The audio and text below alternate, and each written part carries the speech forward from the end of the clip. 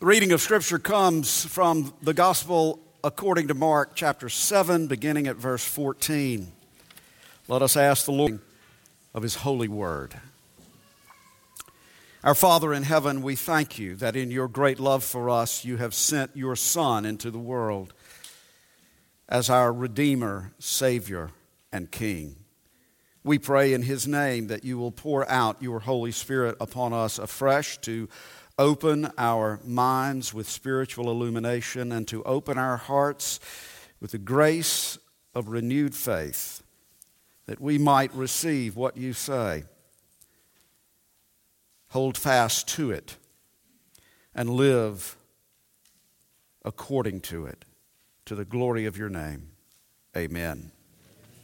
Gospel of Jesus Christ according to Mark, the Word of God, it is written. And Jesus called the people to him again and said to them, "Hear me, all of you, and understand. There is nothing outside a person that by going into him can defile him. But the things that come out of a person are what defile him." And when he had entered the house and left the people, his disciples asked him about the parable. And he said to them, "Then are you also without understanding? Do you not see that whatever goes into a person from outside cannot defile him, since it enters not his heart, but his stomach? And thus Jesus declared all foods clean. And he said, what comes out of a person is what defiles him. For from within, out of the heart of man, come evil thoughts, sexual immorality, theft, murder, adultery, coveting, wickedness, deceit, sensuality, envy, slander, pride, foolishness. All these evil things come from within, and they defile a person. The grass withers and the flower fades, but the word of our God stands forever, and to his name be praise, honor, and glory. This passage from Mark is familiar to you because from time to time we use verses 21 through 23 as our call to confession and repentance during the worship service. Jesus said, from within, out of the heart of man, come evil thoughts, sexual immorality, theft, murder, adultery, coveting, wickedness, deceit, sensuality, envy, slander, pride, foolishness. All these evil things come from within, and they defile a person. Jesus speaks very clearly here not only about the actual commission of these sins, but also about the fact of sinful nature, the corrupted human heart, where these sins originate and out of which they come. The heart of the problem is the human heart. Now, one of the reasons that we use this passage as a call to confession and repentance is that with these words of Jesus himself, this passage confronts us with the reality of our fallen, sinful nature. Since Jesus said this about us, then it must be true, and we need to take it seriously. We need to take it seriously as a need for Jesus Christ as our Savior. This passage calls us all to examine our hearts and to repent of the sins which reside in our hearts: evil thoughts, sexual immorality, theft, murder, adultery, coveting, deceit, envy, pride. As J.C. Ryle so poignantly put it in his commentary on Mark, quote, all of us have by nature such a heart as Jesus here describes. The seeds of all the evils here mentioned lie hid within us all. Every man has the root of every sin. This passage also demolishes the modern myth, the lie, that Jesus was not very concerned about personal sins or personal morality. I don't know if you run into that very often these days, but it's out there. This notion that, Jesus was really cool about sin, that it really wasn't that much of a big deal, that he didn't call sin, because if he did, then he would be judging someone. And we all know that Jesus wasn't judgmental. That's the modern myth this passage demolishes. It's very clear. Jesus not only calls sin, he also names some specific sins and says that they defile a person. And this list is each and every sin defiles us before God. Jesus said so. But, and now we're moving to the second major point. The word defile has a particular meaning in the historical context of first century Judaism.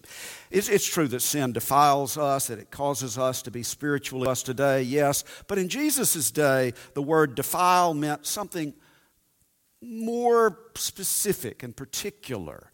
The word defile, or to be defiled, was a technical term, referring to ritual or ceremonial uncleanness. To be defiled was to be made unclean. We read about these categories of clean and unclean, particularly in the book of Leviticus. When you're reading through the Bible in a year and you hit that section, that's where you might get bogged down, right? So these categories, here now, just these categories of clean and unclean serve to distinguish the Jewish people from the Gentiles, all other peoples, and serve to identify the Jews as God's holy, that is, set apart people. But ritual or ceremonial uncleanness or defilement disqualified an Old Testament Israelite from fellowship in the Jewish community and worship in the temple until certain requirements, the person was declared to be clean by a priest. So those are those categories. You read about them in Exodus, Leviticus, Numbers. Hang in here with me because this is going somewhere. You may remember that some of the laws in the Old Testament identify animals and foods from those animals as either clean or unclean. For example, Leviticus 11:8 forbade the Old Testament Israelites from eating pork because pigs were unclean. That doesn't mean physically dirty. It means impure with regard to the things of God. Leviticus 11:10 forbade the eating of shellfish because they lack fins and scales and so were designated unclean. So, if we were Old Covenant Israelites, shrimp and sausage gumbo would not be on our menu. So now, you see, with the Old Testament dietary laws in the background, we can see that this passage in which Jesus says that it's not what goes into a man which defiles him, food, which defiles him, sin. This passage takes place within the context of a controversy, an argument between Jesus and the Pharisees about these ceremonial dietary laws found in the book of Leviticus. Okay, now remember, the Pharisees were men within first century Judaism who were very concerned with the strict keeping of God's law, including these ceremonial dietary laws. The Pharisees were serious about being holy, separate from the Gentile world.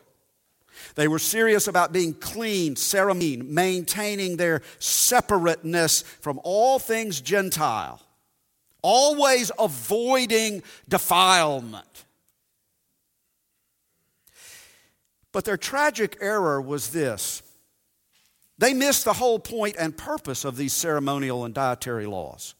The whole point and purpose of the ceremonial laws which we read in Exodus, Leviticus, Deuteronomy, whether they have to do with food or ritual washings or leprosy or issues of blood, all of these Old Testament ceremonial laws were intended to teach and to remind the Old Testament Israelites that they were called to be God, that is God's special, set-apart people by His grace and by His mercy.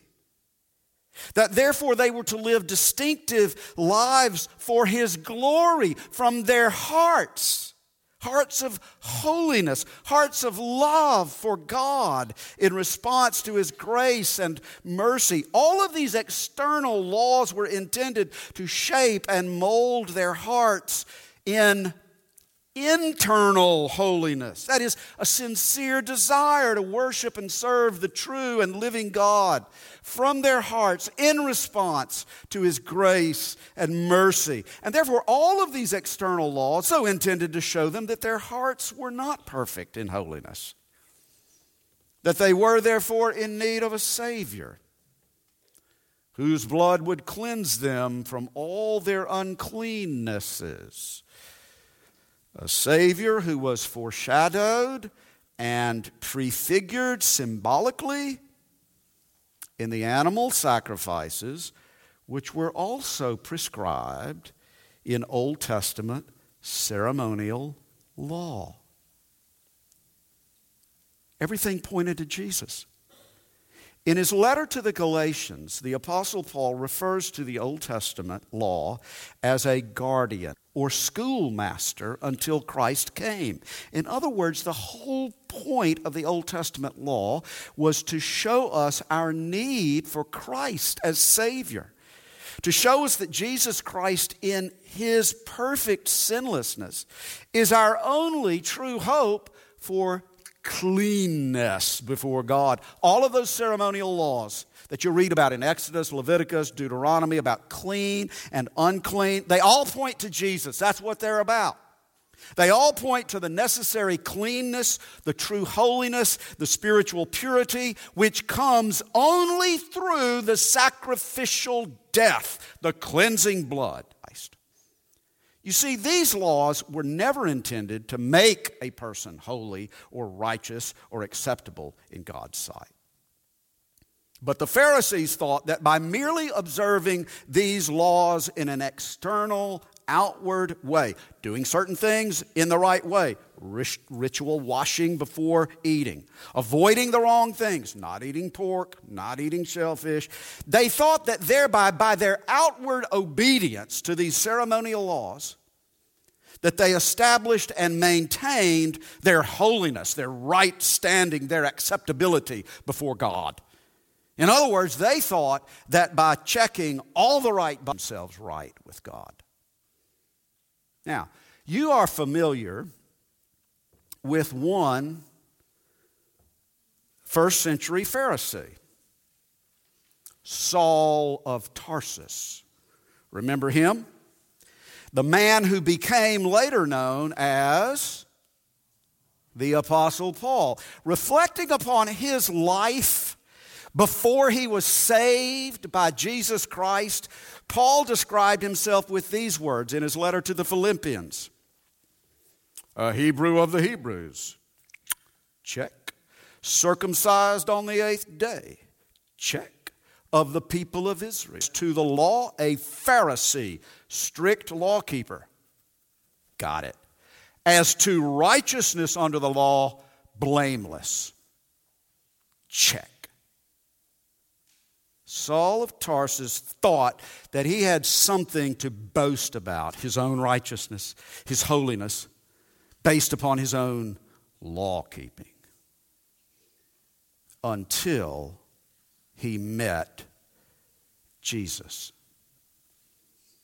And when he met Jesus Christ and was saved by grace through faith in Christ, Paul then came to understand as the chief of sinners. And yet, As the chief of sinners, Paul had the assurance of, quote, a righteousness not his own that comes from the law, but a righteousness that comes through faith in Christ. Now there's the difference. Saul of Tarsus, the good law-keeping Pharisee, became the Apostle Paul, who proclaimed the good news that through faith in Jesus Christ, a person receives a righteous standing with God, a cleanness which does box-checking religion, but depends upon faith alone in Jesus Christ, who died as the substitutionary sacrifice for sins and rose again to everlasting life. Well, these scribes and Pharisees were like Saul of Tarsus. They looked good, they smelled good, they acted good. And therefore they considered themselves to be holy, clean. And Jesus, in the immediately preceding passage, Jesus called them hypocrites, mask wearers, actors. And he quoted the prophet Isaiah. This people honors me with their lips, but their heart is far from me. Their heart is far from me. The issue was their heart. And Jesus went on to say, there's nothing outside a person, food, that by going into him can defile him, but the things that come out of a person, sin, are what defile him. Do you not see that whatever goes into a person from the outside, food, cannot defile him, since it enters not his heart, but his stomach, and is expelled? And Mark comments at this point, thus he declares clean. The passage continues. Jesus said, what comes out of a person is what defiles him. For from within, out of the heart of man, come evil thoughts, sexual immorality, theft, murder, adultery, coveting, wickedness, deceit, sensuality, envy, slander, pride, foolishness. All these evil things come from within, and they defile a person. So, in the midst of this argument with the Pharisees, watch. On the one hand, Jesus was really pointing to the original intent and purpose of the ceremonial law, which was to teach and to remind the Old Covenant Israelites that the real issue was internal holiness, holiness of internal holiness. But on the other hand, in this passage, did you hear it? Did you hear this? Jesus declared all foods clean. Now wait a minute. Hold it. What does that mean? That means that Jesus declared an end to the Old Testament dietary laws. Jesus declared that they were and are no longer in force. Jesus declared the termination of the application of some of God's laws. Did he do that? I mean, it's somewhat like the declaration he made to the paralytic. Son, your sins are forgiven. Can he do that? He can't do that, can he? Who can forgive sins but God alone? Well, who could declare the end of the application of some of God's laws? But God alone.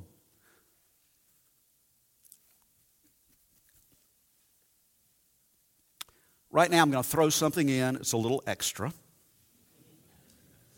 Parenthetically, it's a little bit off subject. But it is connected to this passage. And it is important. And it is extremely relevant in terms of the Christian faith today in America. If you don't know it, our culture has been literally turned upside down and inside out by the sexual immorality revolution. If you don't know that, it's time to wake up. And one of the things that you will hear from Hollywood and the media and some politicians and liberal theologians is that if you don't approve of and celebrate homosexual behavior, then, to be logically consistent, you can't eat shrimp and sausage gumbo. Have you ever heard that? Yeah, you've heard that. They will mock God's word and taunt you with that. You see, because they acknowledge Leviticus 20:13, which says that if a man lies with a male as with a woman, committed an abomination. But then they'll quote the dietary laws about pork and shellfish, also from Leviticus, and throw that up in your face as a kind of gotcha point. You eat bacon?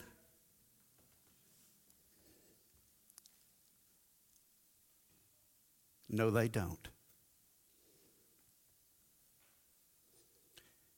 By the way, whenever you hear things like that, you can be sure the person is either ignorant or lying. They don't gotcha. Because the ceremonial dietary laws have come to their end in Christ.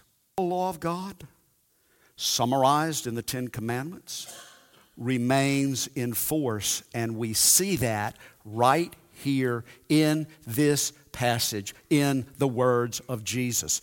Jesus declared all foods clean, but he said the sins of sexual immorality, which includes all sexual activity outside the covenant of male-female marriage, and adultery, the seventh commandment, and sensuality defile a person, as does each and every sin. And that this illustrative list, which Jesus rattles off here in this passage, you can go through one or the other of the Ten Commandments. You see, here's the difference. Though the ceremonial laws of the Old Testament are no longer in force, the moral law of God, which is summarized in and deduced from the Ten Commandments, is in force for all people. It's quite clear right here in the words of Jesus. Wanted you to see that point. But why did Jesus declare all foods clean? I mean, why did he declare that the dietary laws were no longer applicable and in force? What's going on? Well, saying that there was something wrong with those laws, that couldn't be the case. Jesus was not correcting God's law as though it had been an error. That couldn't be it. Jesus was not blowing off those laws as if they didn't matter. Jesus was not making an arbitrary decision for himself and his followers. Jesus was not simply trying to stir up trouble for the Pharisees and their religious establishment. Well, then what was Jesus doing? Jesus was pointing to his sacrificial death on the cross. That's what he was doing. Jesus was, in effect, saying, the time is fulfilled, and the Savior of the world has come. The one to whom all those ceremonial laws point is standing before you. The one in whom those ceremonial laws is truly fulfilled is standing before you. Those laws served a purpose from Moses to this day, but now in me their purpose is fulfilled. They showed you your need for holiness of heart, and now the Holy One who alone can make you holy has come. The old covenant with its ceremonial laws and sacrifices is coming to an end. And the new covenant in my blood which cleanses every sin of those who believe in me, coming to take its place. I have come so that you, through faith in me, may be cleansed of all your defilements. And that's the same gospel for us today. What about you? Are you trusting in Jesus Christ, whose blood alone can cleanse you from all unrighteousness, all uncleanness, for your eternal salvation? Or are you trusting in your own external religion? Your external holiness, whether it's a matter of external morality or the observance of external religious customs or an obsession with looking good in the eyes of others. Are you a sinner saved by grace through the blood of Christ? Or are you a Pharisee trying to save yourself? Now, think about Pastor Jonathan's sermon from last Sunday based on Mark 5, in which two things happened, which, technically speaking, rendered Jesus ceremonially. First, he came into contact with a woman who had a chronic flow of blood and who was therefore ceremonially unclean and cut off from the community. And by being touched by her, Jesus himself, technically speaking, became unclean. And second, Jesus actually touched a corpse, Jairus' dead daughter, an unclean thing. Again, technically speaking, this rendered Jesus himself unclean. So why wasn't Jesus concerned about the fact that the unclean woman touched him, or that he had touched the unclean corpse? The reason is, as Pastor Jonathan proclaimed, Jesus, the sinless Holy One of God, came into the world in order to become unclean for us. That's precisely what he came into the world to do, by taking all our uncleannesses upon himself. When that unclean woman touched him, and in response he declared her to be healed, when he took that unclean dead corpse by the hand and raised that little girl from the dead, Jesus was showing the power, cleansing work of salvation on the cross. Because on the cross, Jesus would take all our uncleannesses upon himself, so that we might be healed of all our infirmities, so that we might be restored into fellowship with the Holy One, and so that we might be raised from the dead into life everlasting in his glorious kingdom.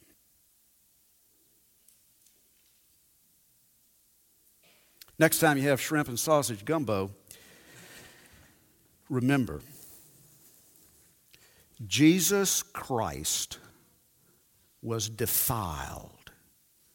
He was defiled with all our sins, so that we might be cleansed from all our defilement by his blood and be clothed in his holiness and righteousness forever. To God be the glory. Amen. Our Father in heaven, we give you thanks and praise for the glorious gospel of your Son, our Savior. And we do pray that your Holy Spirit would work your word deeply into our hearts and further sanctify us and transform us more nearly into the likeness of your Son, that we might live on earth as those who will live forever in your eternal kingdom. To the glory of your name, amen. In response to the gospel of Jesus Christ, let us stand to affirm our faith responsively from Catechism, one of our historic confessions of faith in our Reformed tradition. Christian, what is your only comfort in life and in death? My only comfort is that I belong, body and soul, in life and in death, not to myself, but to my faithful Savior, Jesus Christ. At the cost of his own precious blood, he has fully paid for all my sins and has set me free from the dominion of the devil. He also watches over me so well that not a hair can fall from my head without the will of my Father in heaven. Indeed, all things must work purpose for my salvation. Therefore, because I belong to him, Christ, by his Holy Spirit, also assures me of eternal life and makes me wholeheartedly ready and willing from now on to live for him. Amen.